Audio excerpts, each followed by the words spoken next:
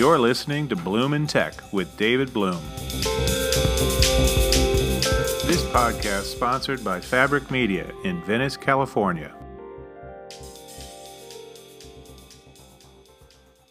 Hey everybody, welcome back to another episode of Bloom in Tech. I'm your host, David Bloom. Every episode we try to pick through the rubble of the increasingly noisy collision between entertainment, technology, and media to find some of the golden gems and other bits of wisdom and knowledge we can glean from it all and about where things are and where they're going. This past weekend, I spent Saturday at the Produced By Conference, which is held every year, hosted by the Producers Guild of America. This year it was on the lot at Warner Brothers in Burbank, and it drew some really crackerjack speakers talking about a wide array of issues, from very technical questions that matter about what new technologies are doing in terms of how we create this stuff, to how the streamers are affecting the way we finance and structure stories and all that. Producers aren't always well understood by people outside of Hollywood, but they're really important inside the town in terms of actually getting projects done. They're the ones that find the interesting material and help shape it by working with writers. They're the ones that put together the financing. They're the ones that put together the teams of directors and cinematographers and crew and cast and make it all go. And then they have to oversee the project all the way through until it gets delivered to a studio or some other distributor for getting seen on your screen, whatever that screen is, whether it's a theater, a video screen, a phone, or somewhere in between. This weekend had some really big-name folks speaking. I loved this panel between Nancy Meyers, who is a longtime director of romantic comedies and a real master of it. Nancy wrote films like Irreconcilable Differences and Private Benjamin, then went on to become a producer and director of a lot of romantic comedies like Something's Gotta Give and It's Complicated, and both were, I think, iconic films in that genre, which has got way too many films that are a little bit lightweight and formulaic. She's never that. And she sat down with Mindy Kaling, the next generation creator, writer, director, performer. Unlike Nancy, she's actually in front of the screen. You know her from the Mindy Kaling Project.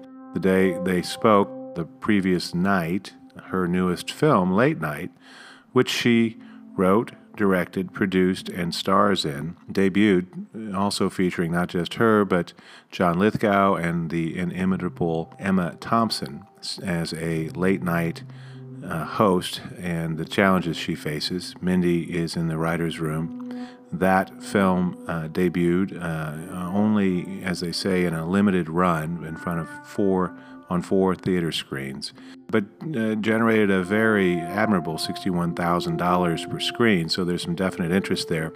You can expect that to expand quickly as the show picks up. It's from Amazon Studios, so eventually it will be available, presumably, online after it goes through whatever ladders of distribution Amazon does these days. Two of them had lots to talk about as female creators and producers and people at the very highest levels of Hollywood, and I think it's a delightful conversation, and I hope you enjoy it. First, however, let's hear from our sponsor so that we can pay some bills. We'll be right back.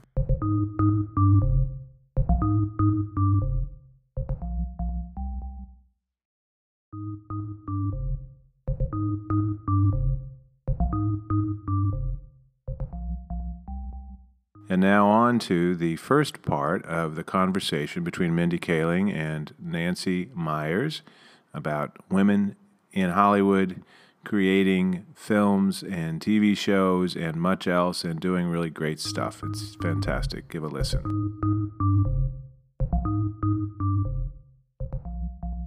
Director, writer, and producer of films such as The Intern, It's Complicated, Something's Gotta Give, and The Holiday. Nancy Meyers.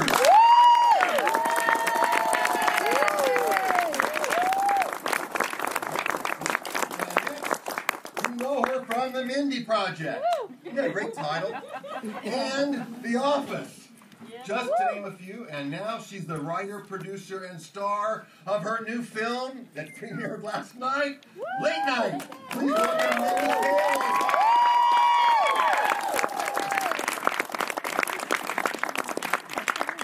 And that's all I have to do. It's all up to you now.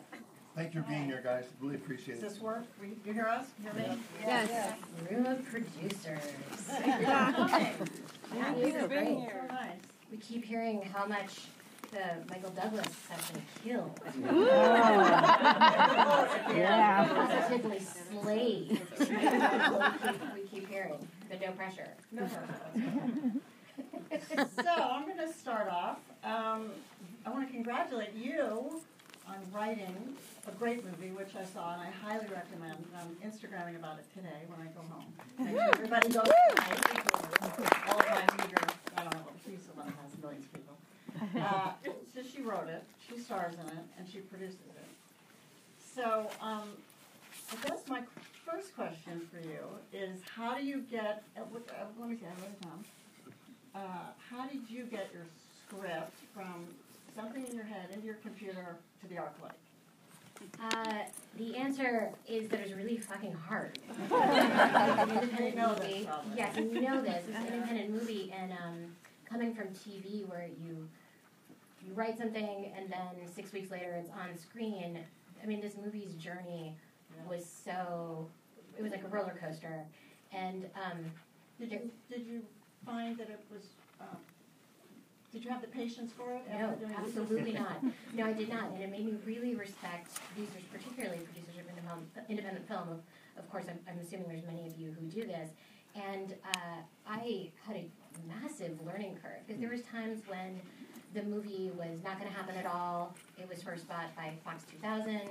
We had a different director. We had a different, a huge budget. And then they gave the movie back to me. I got pregnant. We had to delay it. So it was really something, and I knew at filmmaking, so I made the poor decision of writing the wave of that emotionally, which I think I won't do again. What does that mean? When there was a win, oh great, Reed Scott's schedule is gonna work out, these little wins for the shooting, or we got John Lithgow's dates to work out. You really feel great, and then when there's something terrible, like weather is going to make it so we can't do an exterior we wanted to do. This is making a movie. Yeah, it was making a movie, but it was endless. It lasted years of my life, and it aged me tremendously. But there is this. I think Guillermo del Toro said that he said that the saddest journey is one that takes a precise itinerary, because then you're not a traveler, you're a tourist. And that is something that, when I was sort of in the pits of despair about this, I really thought, okay, I hope that's true, because I am such a fucking traveler at this point. It was just extremely. Do you think next time you're not going to feel the highs and the lows? I mean, I'm so much older than you. I still, every time, it's a disaster. This is the greatest. Yeah. It's going to happen. Outrage, gratitude. Outrage, gratitude. That is what filmmaking was. But before we continue on, I just wanted to say, and I brought to this room, how honored I feel that you were even sitting with me. Like me, you constantly hear, movies that star women with a point of view, women of means, they don't make money, they're, critics don't like them. Your movies are continually make so much money, and everybody loves them. And you're always the one person that all of female filmmakers who are starting out say, we can always point to you to say, no, it can be done. Yeah. And that is... I have a strong will, I persevere, and I try to block out the noise. Yeah, well, I think that's... And then when romantic comedies dried up, I had the Mindy Project. And really, it's like I never miss an episode. I'm such a big fan because she really loves the genre and does it in a great way. And her character is so original because I've never seen. And same with her movie Late Night. Very original character, a heroine you've not seen before. Two heroines you haven't seen before. That's actually. Anyway, I didn't finish my question. Oh, you did. So I know it takes a village, but to make a movie, your movie, any movie. But I'm curious what you think were some of the best decisions you made to make it happen, and any advice on maybe what not to do, and maybe that's not ride the wave so much. But I don't think anybody can do that. But I mean, the best thing that happened in the movie is also the thing I'll never repeat, which is I wrote the movie for Emma Thompson, who is really incredible in the film and so funny and in a role that I've not seen her do and I've not seen a lot of women of her age be able to do recently. And that was also something I might not do again, because it's very risky to write a role for someone where only she can play it. And if you see the movie, you'll see that really only she could play it. This movie, I wrote it for a British comedian who was a late night talk show host of a certain age. So there's not that many people. Well, I've spent niche. Yeah, but I think it's great to have somebody in mind when you're writing. Yeah, because you get them. You got them. Yeah, you write something for Diane Keaton, she's like, I'm there. For Jack Nicholson, I never met the man, and I only had him in my mind. And when you make Private Benjamin, people will come to your movies. Well, no. But yes, you have to be open. If Emma had said no, your movie would still get made. That's what I think. Maybe she would have been British. I'm not sure that would have had a huge impact on your movie, really. I think it's good. I think it's great. It gives you a voice in your head. You're not so alone. You can picture it. It's exciting, I find. Did you write The Intern did you have Robert De Niro in mind for that role? No. No, I didn't. He's so perfect and iconic in that role. He's wonderful in the movie, but no, that came to me late, actually. It was when I saw Silver Linings Playbook, and he was so great in that movie. And I thought, I don't know. It's not like, Robert De Niro. How clever of me to think of him. It wasn't that. There was something in that movie that was a different color than I had seen in some of these comedies that he does. And I just I fell in love with him in that movie. Yeah, that is a great movie, and The Intern is, I think, my favorite of your movies. And I saw it with my father, who is about the same age as Robert De Niro, and I identified with the Anne Hathaway character because we both run our own company. I remember we went to go see it twice in the theaters, and it's amazing to see a film where when you watch that movie and those are such glamorous actors saying such brilliant, funny, poignant things, at the end of it you're like, I'm Anne Hathaway, and he's like, I'm Robert De Niro. And we're completely not. But I think that is the power of a great, that's why it's such a great movie. All right, I have a question for you. So when you're making one of your films, was there something that felt at the time like a major setback that actually ended up being a secret positive? Well, I know when I was doing It's Complicated, I assumed I was going to shoot in L.A., do my exteriors in Santa Barbara. And then I got this unknown actress who I had written it for in my head, Meryl Streep, another woman I discovered. And, there were reasons she needed to stay in New York. And I didn't want to lose her, and so I went to New York to make the movie, and we ended up shooting in the dead of winter in Brooklyn. And it's a very Southern California movie. And I think the fact that I really wasn't here made me think about the feel of California so much when I was making it. That really helped me. And I know, even on the set, I remember when the prop people were putting out drinks or whatever, I'd say, like, can you change that to iced tea? And can those be oranges? I just wanted the color of Santa Barbara that when I'm there, I just feel all this red of the tile roofs and the sunlight, because it's all artificial light. I kept wanting to bring in the sense of light and the sense of California. So in a way, it kept me going and telling my story, the fact that I couldn't really be here.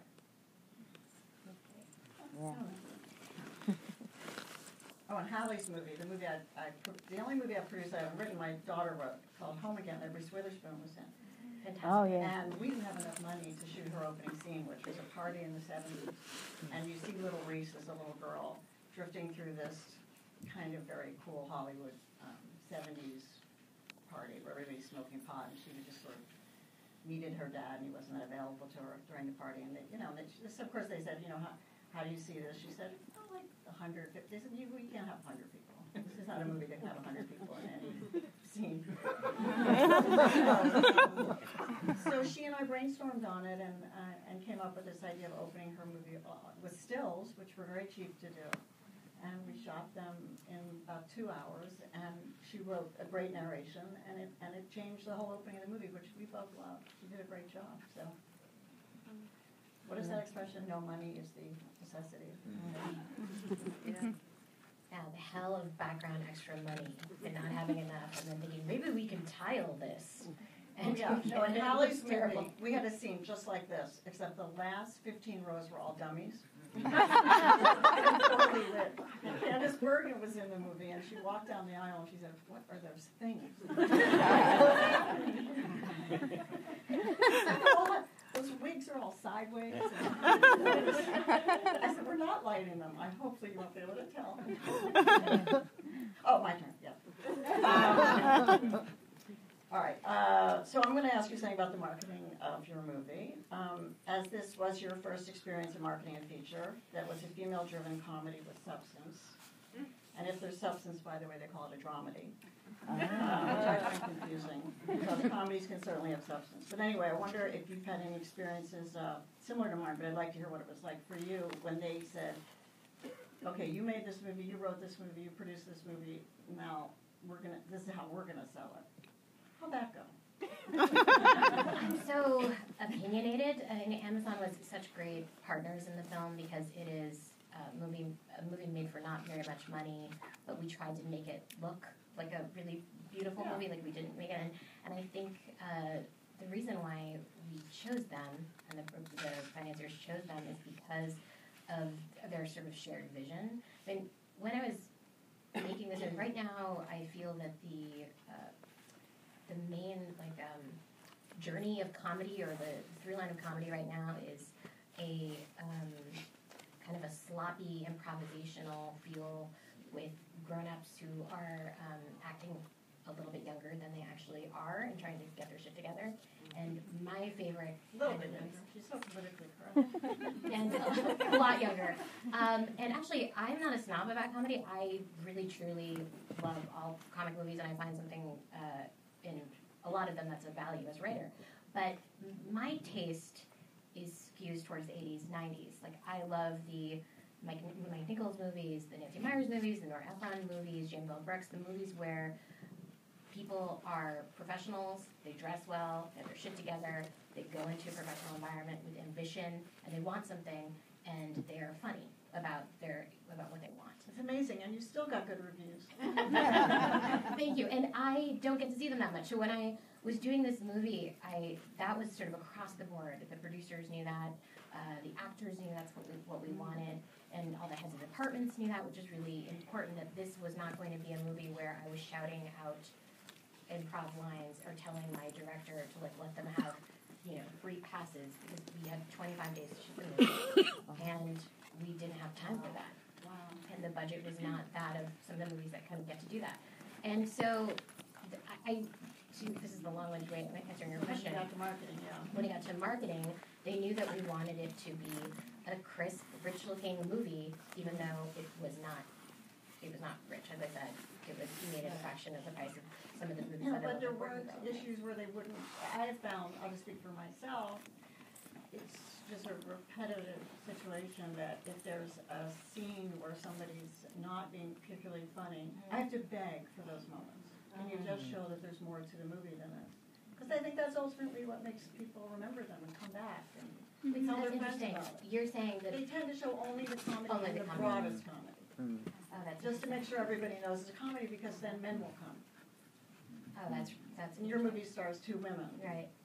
I mean, Make sure men will come, make sure you show all the comedy, and if you show she's crying or she's in a fight with some, whatever, a more dramatic moment, I have to beg for those generally. I tell you, I faced a little bit of a different problem with this, because in talking about the movie with Emma, and we did so many days of junkets, it's inherently such a political film because it stars a woman who is 59 years old and an Indian American woman who's in her late 30s when we shot the movie. And I thought, I look at the movie and everyone asks the same questions about like intersectional feminism and workplace inequity, and it just starts feeling like we did a boring docudrama. And like, no, this is a hard comedy. Like, I come from a hard comedy world with comedy and jokes, and I feel like I don't want people to think that I had like an activist hat on when I wrote this, because I don't necessarily think you can make a truly funny film if it's just people being polemical.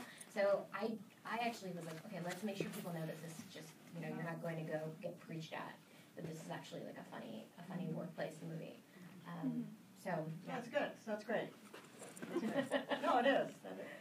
But your movie does have a strong sense of itself and what it wants to say. And it does have a message, which is nothing to Good. be shy about. I'm proud of that. Of course. And you can't leave her movie without feeling it and becoming more aware. And also, not only your character is great, but hers is also. I can't remember seeing a woman sort of near retirement age and what her job means to her, what her work life has meant to her in the way I've seen it there. They're so ambitious, which I love, because I am so ambitious and have been since, a little kid. And I like movies where women are worried about, seeing movies where women are worried about that. And believe me, I love romantic comedies and romance, but it was cathartic to write about something different. All right, here's my question for you. What TV shows or films are out there that you love that might surprise us? For example, I detest reality shows, which no one believes about me. And I love the show Bosch, which is a dad show, if I've heard of one. I've never heard of Bosch. Oh, excellent show. Yeah. So you've never seen a housewife show or anything? I've never seen one. I feel like people always show them to me. They're like, "Oh, you love this." I'm like, "What about my personality?" I love that. But I like cultural osmosis. Like, of course, I know who Lisa Vanderpump is because everyone talks about her. But I don't necessarily. I wouldn't know what she was sitting for. Yeah. Sorry. I don't. Well, the show that that I've just finished watching that I think is brilliant is Fleabag, season 2. Incredible. She's an original voice like you have. She's so clever, so smart, so surprising. She always makes a left turn. I pride myself in predicting what's going to happen 1 second later after I'm watching anything. And she always surprises me. She has this great bit. Have you seen it? No. Okay, well, this will explain what. Anyway. But I think that show's kind of groundbreaking and just great. I love it. I like. Not a surprise that I would like to probably say. I love Phoebe's performance style, and what I also love is that in her writing, there's never a bad part, no matter how small it is. Every part is funny. Even if someone's in 2 episodes, and I find that on Killing Eve as well, that she's just there. I like Killing Eve also. But then every smaller part, even if they're not series regulars or whatever, they all have their very funny and layered. Well, the guy in Fleabag, season 2, the priest. Yeah. That's all I'll say. I went into some kind of Google rabbit hole after I've seen it. Who is he? Why have I never seen him? I just thought he was left off that screen. I thought it was amazing. Okay, my turn. What do you? Your movie had quite a few. Yeah. No, I just wanted to make sure we're on track. Where do we look to know? I know. Who is the person we look to know? Just yell. There you are. Oh, okay. oh, Yeah. Thank you. You can just yell to them. I saw there were quite a few producers on your movie, and since you're all, I assume, want to be producing films, what do you look for in a producer as an actress and as a writer? Well, they're really 2 different distinct needs, I think. The best producers that I found on the film were ones that were able to take things off of my plate when I was acting so that I didn't focus on producing. That if I was talking about dailies or the fact of some unshootable day that we had coming up, that they would say, Mindy, don't worry about that, focus on the scene. As a writer, I thought it was really wonderful for producers to have a preemptive attitude about things, like to come to me and say, hey, we have a 16-hour day, we're never going to make it. These are the cuts I thought we could make, or we could put this on another day that no one ever presented me with problems without a solution. And there was 4 producers on our film, and the single biggest gift they gave me was that they were there every single day of shooting. Did they all have a different job for you? They all or different strengths? Did they all have a different job? No, they kind of all played the role. Howard Klein who was one of the producers on it, is also my manager. So he left his family in LA and moved out to New York for 2 months to be there. So that was, and he was there every single day on set. And Jillian Hufflebaum and Ben Browning, they were all there. And I don't think they had done that in other films. And to me, that was a really wonderful gift, because if I couldn't be at Video Village, then they could, and they know my style and my taste so well that they could kind of report back to me. And then we had this wonderful associate producer, Heather Morris, who would help me with the actual writing stuff. Because every night, I don't know if you do this on a film, I looked at the next day's sides and thought, where could I punch up? What could I trim? And she was... No, I don't do that. You don't do that? Yeah, well, she was really on the ground with me. You know why? I Yeah. don't do that. I don't do that because I'm not as good a writer while I'm directing as I am in a room by myself. Interesting. Which is also why I don't like improvisation. Yeah. I don't think they're going to top what I... listen, when you make a movie with Steve Martin, you'd be a fool not to say, you want to try something, But he's being a writer himself, he's the kind of guy that always says, tell me when you have it, when you totally love it, can I try something? He would never try, and take one of it. But yeah, I think it's the Bible, and I'm not going to mess with it. Mm-hmm. And I don't encourage others to mess with it either. Good for you. Well, like you said, Yeah, that is 25 days, even if you have 80 days, doesn't mean you want to spend any of them going up a million roads that you just know after 2 seconds it's not good, and you have to be polite. The hardest thing was, you've worked with people like Adam Devine and all these great young improvisers too, is that in our movie we had John Early and Paul Walter Hauser and Reed Scott, who all come from shows like Search Party and Beat that are so funny. But the issue is, Nate knew this too, is that when you're doing things that quickly, you're like, well, we have no reactions to this great line, and we don't have the time to shoot them. Right. So to me, that was the other. Also, you're such a good writer. Let it be. Thank you. I do think it's a thank you. That's so nice. I do think it's a nice feeling. I do think it is nice when you can rely on that, but we just were not able to at all. And You couldn't rely on your script? No. We couldn't rely on, so we couldn't rely on improv. Oh, yeah. Or some of I think the funniest shows definitely have that improvisational feel, but this just was not that movie. Yeah, but you also made a somewhat of a traditional film. It is Classic traditional. Hollywood movie, which Right. feels and sounds a certain way. Yeah, it definitely does. And that's a good thing. Thank you. Thanks. Do I ask you one or do I I think just ask you? I think I talk so much, I don't know if I'm answering or... I think it's you. Me to you? Yeah. Okay. Maybe you just answer this. I'm going to jump down to one. Other than the sexism, sexual harassment, and the pervasive boys' club atmosphere of the past, Oh my God. do you ever wish that you were making movies back in the 80s and 90s when we were given big budgets, there was no Rotten Tomatoes, and our movies were allowed to play in theaters for months? When my first movie, which I made for this studio, opened up, Private Benjamin, it opened in October, it left the theaters in March. Oh, wow. That's a long That was time. normal. Wow. Yeah.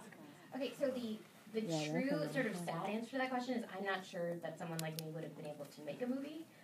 Back then, when the budgets were so big, I think the reason why people can take risks are now because they are A, shamed into it by the current political climate in Hollywood, and B, because they are on smaller budgets. I think that so much But of this movie you just made would be a Warner Brothers movie 10 years ago. I'm not saying anything's wrong with Amazon, and thank God for them, really. Right. But this movie would be a big studio movie. I think that while there would have been, So you would have had more than 25 days. We would have done more than 25 days, which would have been great. I think maybe this is because I'm an Indian woman working now. Big budgets, more days means when you hear horror stories about being in filmmaker prison when something doesn't work, to me, keeping the budgets really low is something that can protect you. And when you see success in people like Jordan Peele, who made Get Out for $5 million, so Right. you try to hedge any ways that you could not be successful so that you had to keep doing it. Now, maybe that's something that I will eventually graduate out of if I ever attain the kind of modicum of success you have. I maybe won't have that, but for now. And also, when you have more than 25 days, you can think and a little bit, you know what I mean? You can. No, it's true. And there are many scenes in the movie that we had to cut because of that. And I'll be honest, I watch it and I wish we had that scene. And we had a scene that was set in London in 1980. And It's important, if I can add something, it's important that you all know, and you know, also that when you're doing your schedule, secretly in your mind, you might know something that could go. Make sure you put that at the end of the schedule, right? So they're not, you don't run into a problem where you're at the point where they say, well, we can't, and that I have to have that. You know what I mean? You don't want to be in that position. That's what I. That's great. That's great advice. Stick to that sucker at the end, and then when you give it up, you know, she gave it up.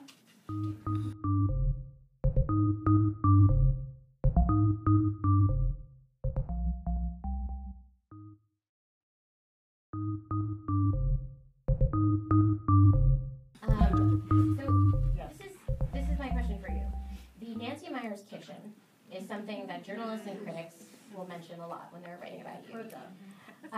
Obviously, I think your movies are gorgeous because of you have an amazing eye, and your production designers are always fantastic and in clear simpatico with you. But I often think that male writers will focus on those aspects of the movie because they can't relate to the central problems of your protagonist.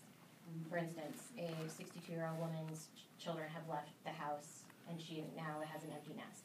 And because they can't relate to that, they will glom onto something like the fanciness of the kitchen. And that would irritate me, and I'm wondering do you ever feel that your movies are misunderstood? Not by the people that go to them, which is all that really matters.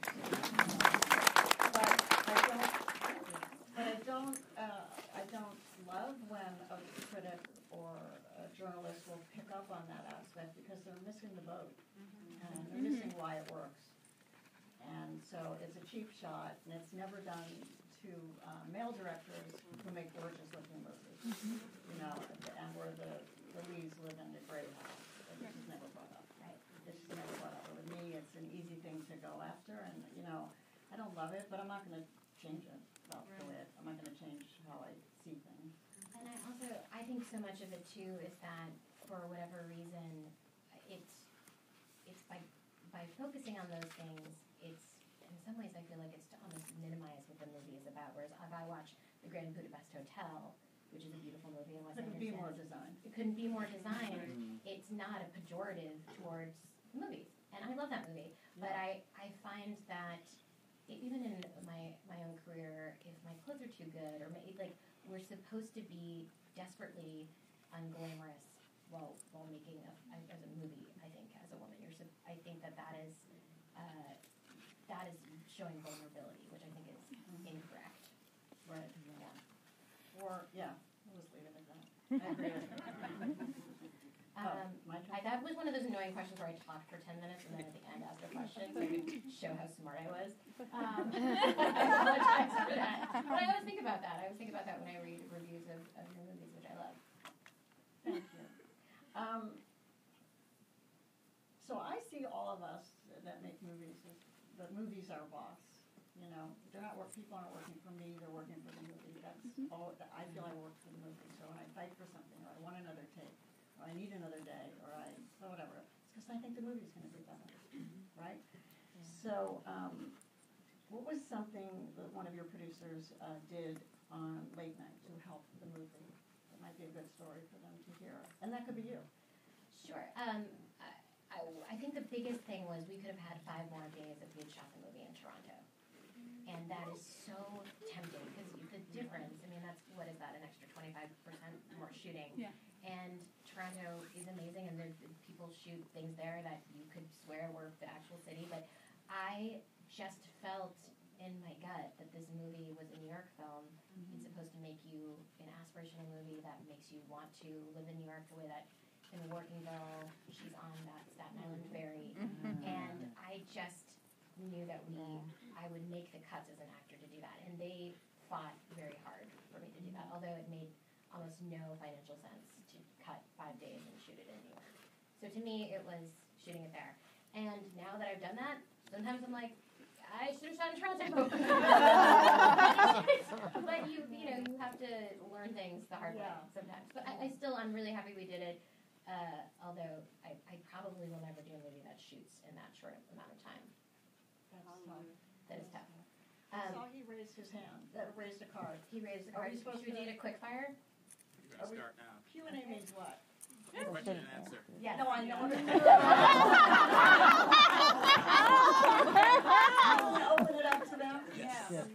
questions. I have questions. Oh, okay. Okay. We were supposed to prepare a lightning round. But Do you guys want to take a couple of minutes Let's and do do a a lightning couple round? minutes of a lightning round. Okay. We'll answer quickly. I won't go on and on. you decide. Okay. I'm gonna start with the ones that are the one that I like. Okay. Would you rather see Leonardo DiCaprio in a drama or a comedy? Comedy. Yeah. He's so That's what I funny. want to He's see. so I want to see that too. funny. And he gets to do funny stuff It sometimes. would be a dream. It would be the hugest of his movies, in my opinion. He's really funny, and I've seen that trailer for the new Quentin movie. He's so funny Oh no, when he's in dancing, that. that moment when he's dancing. And with his then when girl. he's like, "I'll tell you I what, gotta buddy, keep rewinding I'm it. officially washed up." Like he's doing a whole voice. Like he's very funny. But actors sometimes think comedy is, the children's table. He doesn't want to be at the children's table. And by the way, it's hard. Yeah. What's the hardest you've ever laughed on set? Season 2 Office Christmas party when Michael Scott is dressed as Santa and another larger cast member sits on his lap and he's trying to pretend that it doesn't. I think I'm laughing on camera. Very unprofessional. How many superhero movies have you seen? I saw the first Spider-Man and I saw Wonder Woman. 2. 2. Anybody seen less than that? I've seen them all. You have? Oh, I love that Chris Evans. I want him to be Captain America of my life. Okay, Have you sorry. ever cried on set? Have ever cried on set? Not in character, just cried on set. Like you're crying? Yeah. Have I ever cried on set? Yes. Well, if you have to think about it, that's hard. Yes. Have you cried on Oh, set? many times. Like once a movie? At least. On set, I cried on The Intern a couple times. I was very unused to the budget. Because it was hard. It was hard. I wasn't used to. It was half of what I normally was given to spend on a movie, and it just got to me one night. And it wasn't that anybody said something mean or anything. It just was like it was hard. It was harder than I You were wanted upset, it to be. yeah. So I cried. I don't think it's the worst thing for a woman to cry. I think it's Right. okay. It is okay. And I didn't mind that people saw me. I kind of stood in a place where they could see me.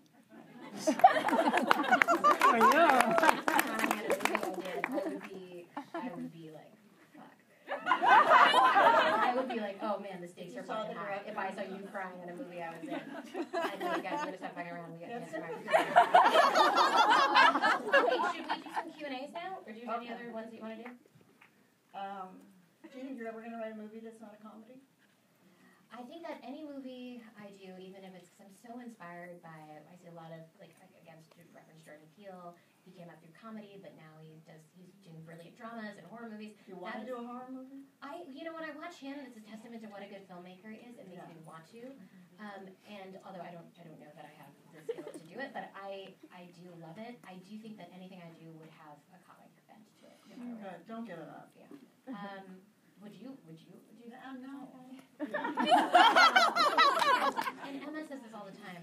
Comedy is so much harder than drama, but yet it is seen as the sort of kids' table. There's Zach so- said it to me, and one day shooting Something's Gotta Give, he just said to me, well, you know the famous line, was it dying is easy, comedy's hard?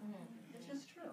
It's just true. And Jack, we were just doing a scene, and you have to be precise. You have to get it right. The thing about comedy, as you know, is you laugh or you don't. There's the decision.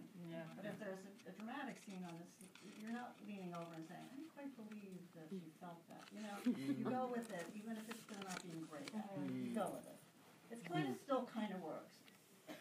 Comedy doesn't kind of work. Right. It works or it doesn't work. Yeah, absolutely. Right? All right, so let's see what you want to ask him.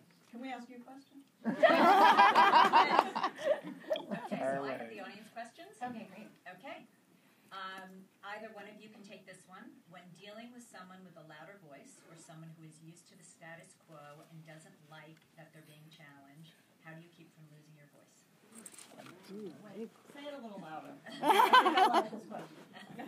When dealing with someone with a louder voice or someone who is used to the status quo and doesn't like that being challenged, how do you keep from losing your voice on whatever project you're working on? I have a pretty loud, piercing voice. I think I'm at the place in my career now where it's not that I don't have adversity, and it's not that I always see eye to eye with everyone, but I am at this point completely unafraid to state my opinion. I'm the same. I'm the same. Also, I believe I'm the one that knows. I'm the one that knows too. There you go. I think End we of can get things discussion. done. I know. I wrote it. I'm directing it. I'm producing this movie. I think I know what's best for it. It doesn't mean I'm belligerent or I don't hear what they're saying, or if it's about, you know, you don't need something, or why does it have to shoot it, or why do you need to build a set, or why, you know, I get the reasons, you know. But I listen also. I'm not someone that doesn't listen to other people. I like opinions. I love opinions. I just want to win. No, I'm kidding. Great. It's not going to be like in the Hollywood Reporter. What is a lesson you've learned from someone in the industry that's less experienced than you are? Well, I learned so much from the young writers, particularly the young female writers who work on my shows. And so many of them, like, I look back to when I was their same age, and I'm always so impressed by them because they all come 15 minutes earlier than the guys, and they stay later. And this one young woman who is a writer on my show, or one of my shows now, she, after a week of work, asked if she could talk to me for 10 minutes, and I said, sure. And we had a break in the writer's room, and she came over and she said, I just want to make sure that I'm doing a good job, and if there's anything you can tell me that I can do better, I'd really like to know.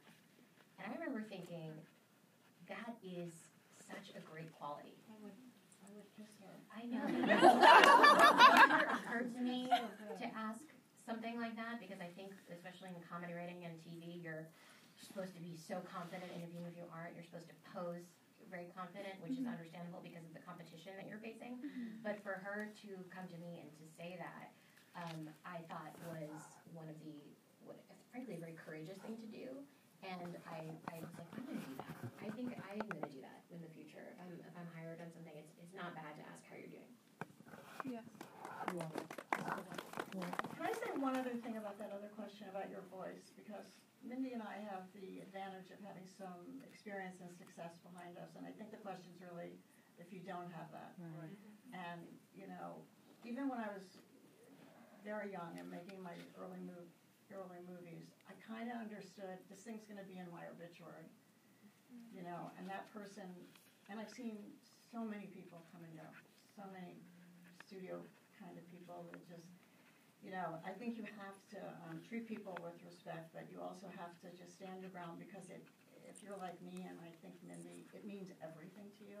It may not mean everything to them. You know, I'll die for this project. That's how I feel. And I feel I'm going to die in every movie.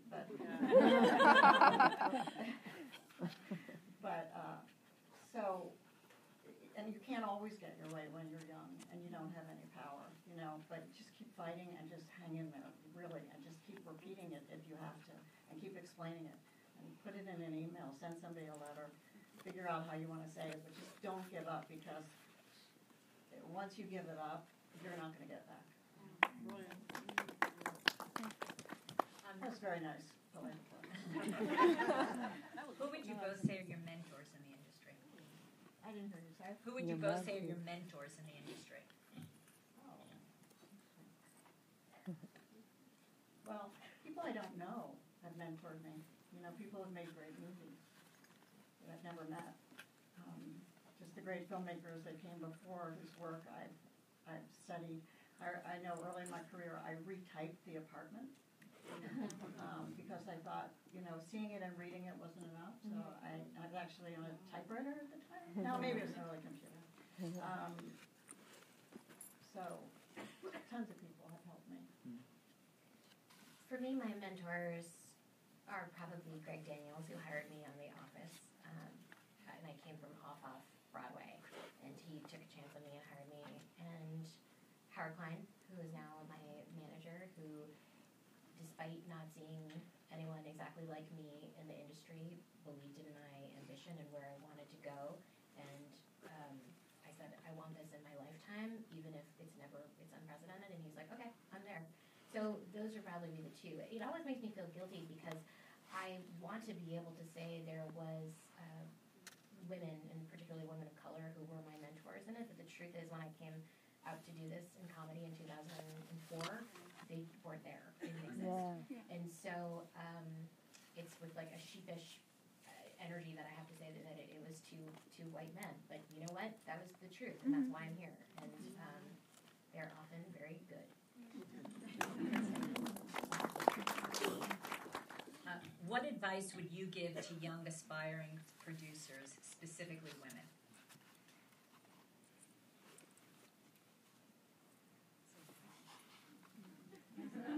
Well, I think really think about why you want to do it. If you want to make film, then as a producer you have to find material, and then you have to believe in the material and not be willing to change it because somebody who wants to give you money would rather it be this or that, and stick to your guns. Be loyal to the material and the director. And my advice is that question that Mindy got asked is a great question for anybody to ask in any job. How can I do it better? See what the director needs, and you're serving the movie. Like I said before, that's your job. You're serving the movie. You're not serving yourself. You're serving the movie. And do what it takes. Think about it all the time. And think ahead. Think ahead. That's the great producer's job, is to figure out in 2 weeks from now, when I see now that's going to be, that person is invaluable. Because when your director's in the thick of it, they can't always do that because they have tomorrow on their mind. Always tomorrow, right? Mm-hmm. What you have to do tomorrow. I think the only advice I would give to a young producer, particularly women, is that, or young producers, men and women. I forgot it was a woman. I mean, anybody. Mine is that I think that producing can be such an amorphous thing, right? Anyone can say they're producing a project, and I think there can be a time when ego can be, and like credit is very important, and you have to balance where you don't want to get taken advantage of, but you also don't want to be a person where the credit is the most important thing, because starting out, more often than not, you will get treated unfairly, even though you're working your ass off. And I think making sure that every day you're going into it with the feeling of like, okay, I want to be of service and not of how do I get the credit, because people will try to take that from you anyway, but consistent hard work and good service will always I believe, will make it so that you will succeed no matter what. Great, thank you. This one's for Mindy. Mindy, you hit so many hot topic social issues on late night without being preachy. How'd you manage to do that? Well, thank you. I think that I really just wrote from what my experience was coming up in the business. And like I said, my experience as the diversity hire on The Office is kind of inherently a juicy thing now, I think, politically, and it was my actual experience, so I stuck to that. And as I said earlier, like, I am not interested in seeing a movie that is trying to preach at me or comes from a place that I think is angry. I think that's a different kind of film. And, this is very well known. You're so much more likely to change your mind or think in a more broader way if you are laughing and entertained. So I think by design, that's the way that I wrote the movie. That's smart. That's so good. Great. And this one's for Nancy. Nancy, what's the secret in building characters we love in romantic comedies? I don't know.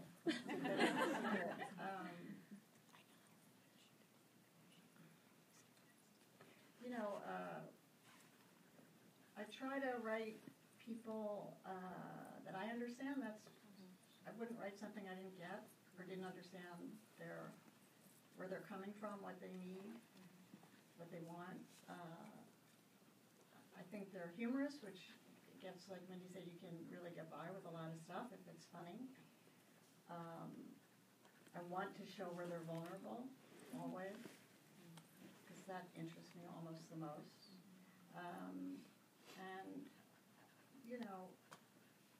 People say things about my movies, like we said before, that they're aspirational or whatever, but I don't think any of that matters. The example you gave of Meryl in her empty house, and the kids have all left, and it's an empty nest. It doesn't matter if you live in that pretty house or you live in your 1-2-bedroom apartment, so it doesn't matter. That's a universal experience. I try to write things that I had a woman come up to me once that was on vacation at Martha's Vineyard, and she grabbed I was sitting at a counter with a friend, And she grabbed a seat next to me and she said, "How did you know my life?" That was the best. That was the best. Because it's my life. I get it. I get it. I know what it's like to be divorced. I know what it's like to this or that, you know. And I do try to write things I know about, which is why, you know, I'm not going to be making a horror film. Or anything in space. Yeah, right. Relatability, I guess, you know. Flawed people, too. They're not perfect. And for each of you, what moment in your career are you the most proud of?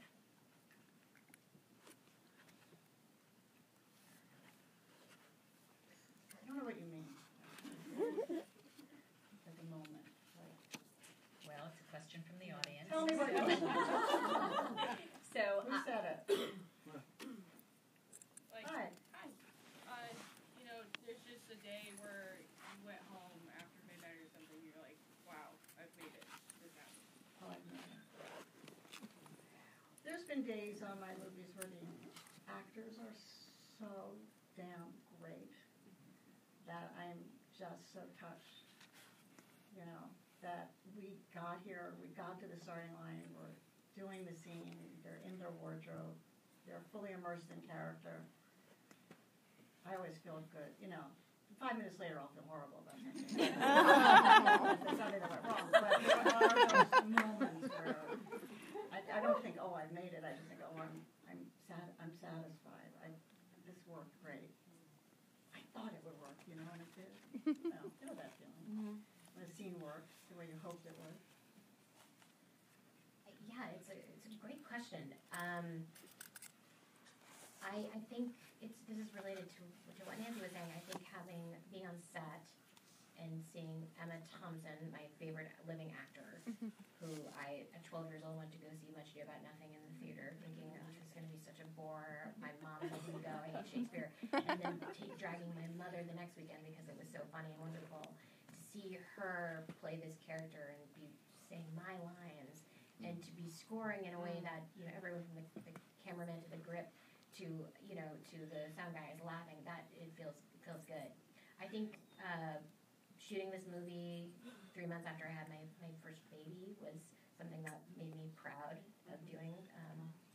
And then just, I think my work on The Office, I wrote 24 episodes of that show, and I worked so hard, and I kind of essentially gave over my 20s and my love life and my friend life to that show, and the fact that people still watch it, and people who were not even alive when it first came out now know an episode I wrote, I think that fills me with a lot of pride.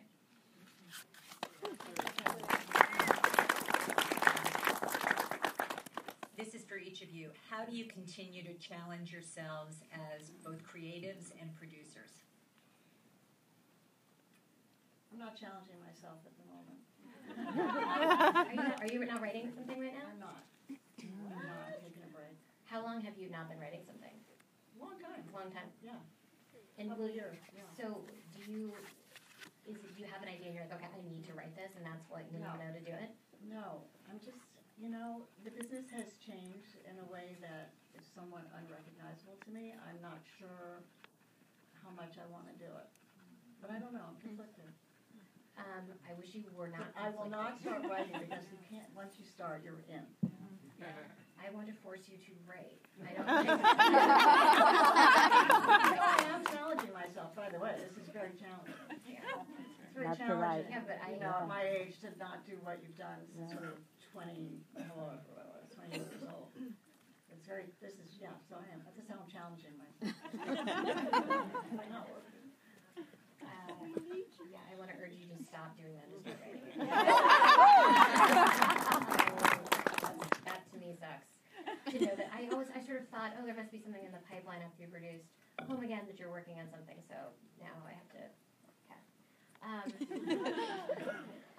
forget, what was the question again? It was that. How do you continue to challenge yourself? How do I continue? Well, you know, unfortunately, the challenges just keep coming. They're just there all the time.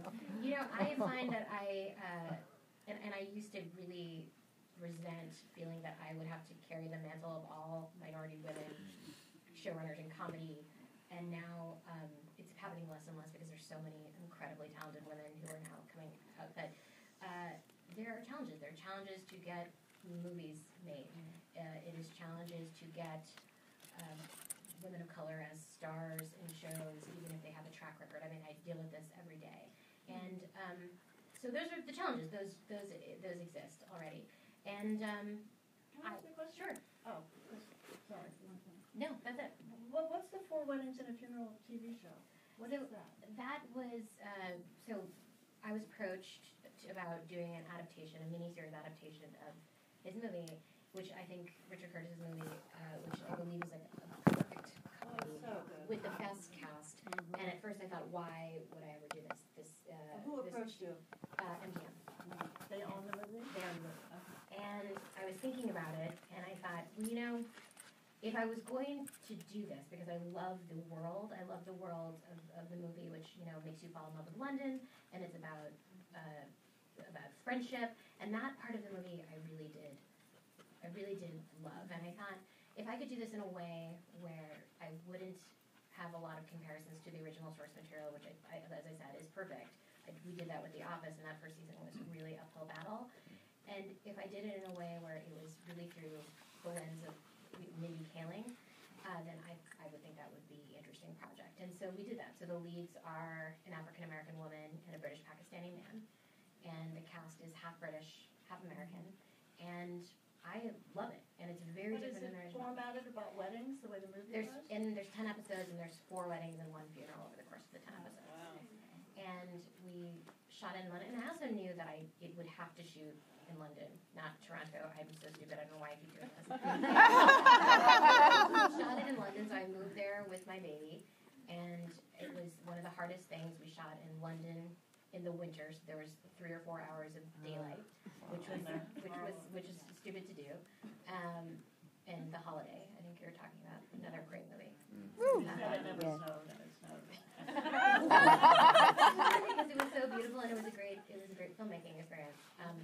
So that has challenges, and we'll see if When people do we see like it. In end of July And where? on Hulu. Ooh. Why am I not saying this? Why am I? Yes. Cokes. They're talking about my please. Thank you for asking about that. Can each of you please share an early experience you both have had with casting, either from the producing or Mindy as an actress? An experience about casting. What about casting? Who asked that? Katie Griffin. Can you just say what you mean? Line standing up? I can't hear it. Either from Mindy's experience as an actress or yours. Uh-oh. I can't hear it. So, Casting as an I need a hearing actress. aid. Hi. So, basically from Mindy's experience as an actress or your experience as a producer, just anything that maybe you'd like to share with us that perhaps changed your mind about the idea of casting? Okay. Anything in general about casting? I've noticed in writing that, you know, as a writer, I have this big ego where when I'm thinking of a project, it's written a certain way, and then we go into casting, and there'll be a performer that comes in who does it completely differently, and what the backstory for the character I work does not work at all anymore, and it irritates me because they're so good that I have to go back and do the hard work of changing it because I love this character who did that. We see that in TV time and time again, and in the movie as well, you know. And there was John Lithgow was in the movie, and the character. So good. He's brilliant. He's brilliant in the movie. Brilliant. And I had pictured someone So completely touching. different. And someone 20 years older, and he didn't audition for it, clearly, but when they said that he might be interested because he liked the script, I had this very bittersweet feeling of, wow, that's incredible if he would do it, and then, oh God, now I have to rewrite it because it would be great for him. So I find that as a writer, casting, I'm constantly surprised. And I love actors so much. I love comedic actors. The movie is filled with people, you know, they're so rare, those actors who can do both, like Emma Thompson, John Lithgow, you know, who came from Third Rock from the Sun, but also plays Winston Churchill on The Crown. So I fill the movie with people like that, and Amy Ryan. So those are the kind of actors that I like to hire, and the kind of cast I like to put together. It's a great cast in the movie, really. And the guys in the writing room are great. I love those scenes. I've never been in a writing room, so I found them really hilarious. Scott used. I like so them funny. a lot. Yeah. I'm trying to think of a cast. I think the most unique casting experience I had was in the intern. I had written the chief financial officer of her company as a woman because I wanted that. I just wanted 2 women running a company. I thought that I just wanted to see that. And everybody I read reminded me of Anne Hathaway. I don't know if they were doing it. I don't know. It just felt like it was Anne Hathaway twice. So Andrew Reynolds, I always say his name wrong, came in. Do you know Andrew? Yeah. You know it. So great. So he came in for one of the interns and clearly was not right and too sophisticated and mature and all wrong. And the casting director said, could he read so-and-so's part? I forget what she was called. And it was just such a great idea. I wanted to hear it. I just wanted to hear it, to have him do it. And he said, you want me to read this woman's part? He said, do you mind? She's not written as a woman, she's written as a person. And he did it, and I cast him. And although I gave up on 2 women running the company, I tried. I tried really hard. I just couldn't find what I don't know. Something about it wasn't right. So that was interesting and great for me because I'm not that flexible a human being. So that was really interesting. For each of you, what would people be surprised to know about you? When I am not doing this kind of thing or promoting a movie, I really like my home to be like a quiet cathedral of silence. And I have a baby. But I find that on the weekend or in the evenings, there can be many hours that go by where I am not talking. And I think that's because my job is so social. And I'm pretty serious, I think, is another thing. I think that's probably surprising. I also, this might be surprising to people, I love murder shows and true crime. I'm very similar. I like quiet house, and I like to be quiet. And when the phone rings, I literally look at it like it's my enemy. And when I hear the ping of a text, I just want to throw the thing across the room. So I'm very similar. Also, I think my mind is busy, and I just need the quiet, calm me down. And lately I've been meditating the last few years with Deepak Chopra online. Well, it starts with Oprah. Anybody else do these? Yes. First you have Oprah. There's nothing that calms you down like that voice. She hits you with some oddly, every time, words of wisdom. And then he comes on and he's like a dream. He sounds like a dream to me. I love that. I love meditating with those 2. And I met Oprah last summer. You know her. But I was like bowing down as she walked by me at the party. And I told her that I meditated with her. And she was so sweet about it. She was, thank you so much. I'm sure I'm the 1 billionth person. They put out a new one every other day. Anyway, not fascinating things. What would your best advice be for someone who wants to step into producing from directing? Step into producing from. I did that. Yes, I've directed, and then I produced a movie. Take everything you know with you because you'll help so many people, especially on these indie movies, which have a lot of people that don't have a lot of experience or older people that aren't being hired anymore. I found that on Hallie's movie. Our crew was 60 and up, and then kids that were brand new. So having directed, you know so much. You know so much about how to make a movie. It's a great thing to offer in your professorial role to advise how to get what you need.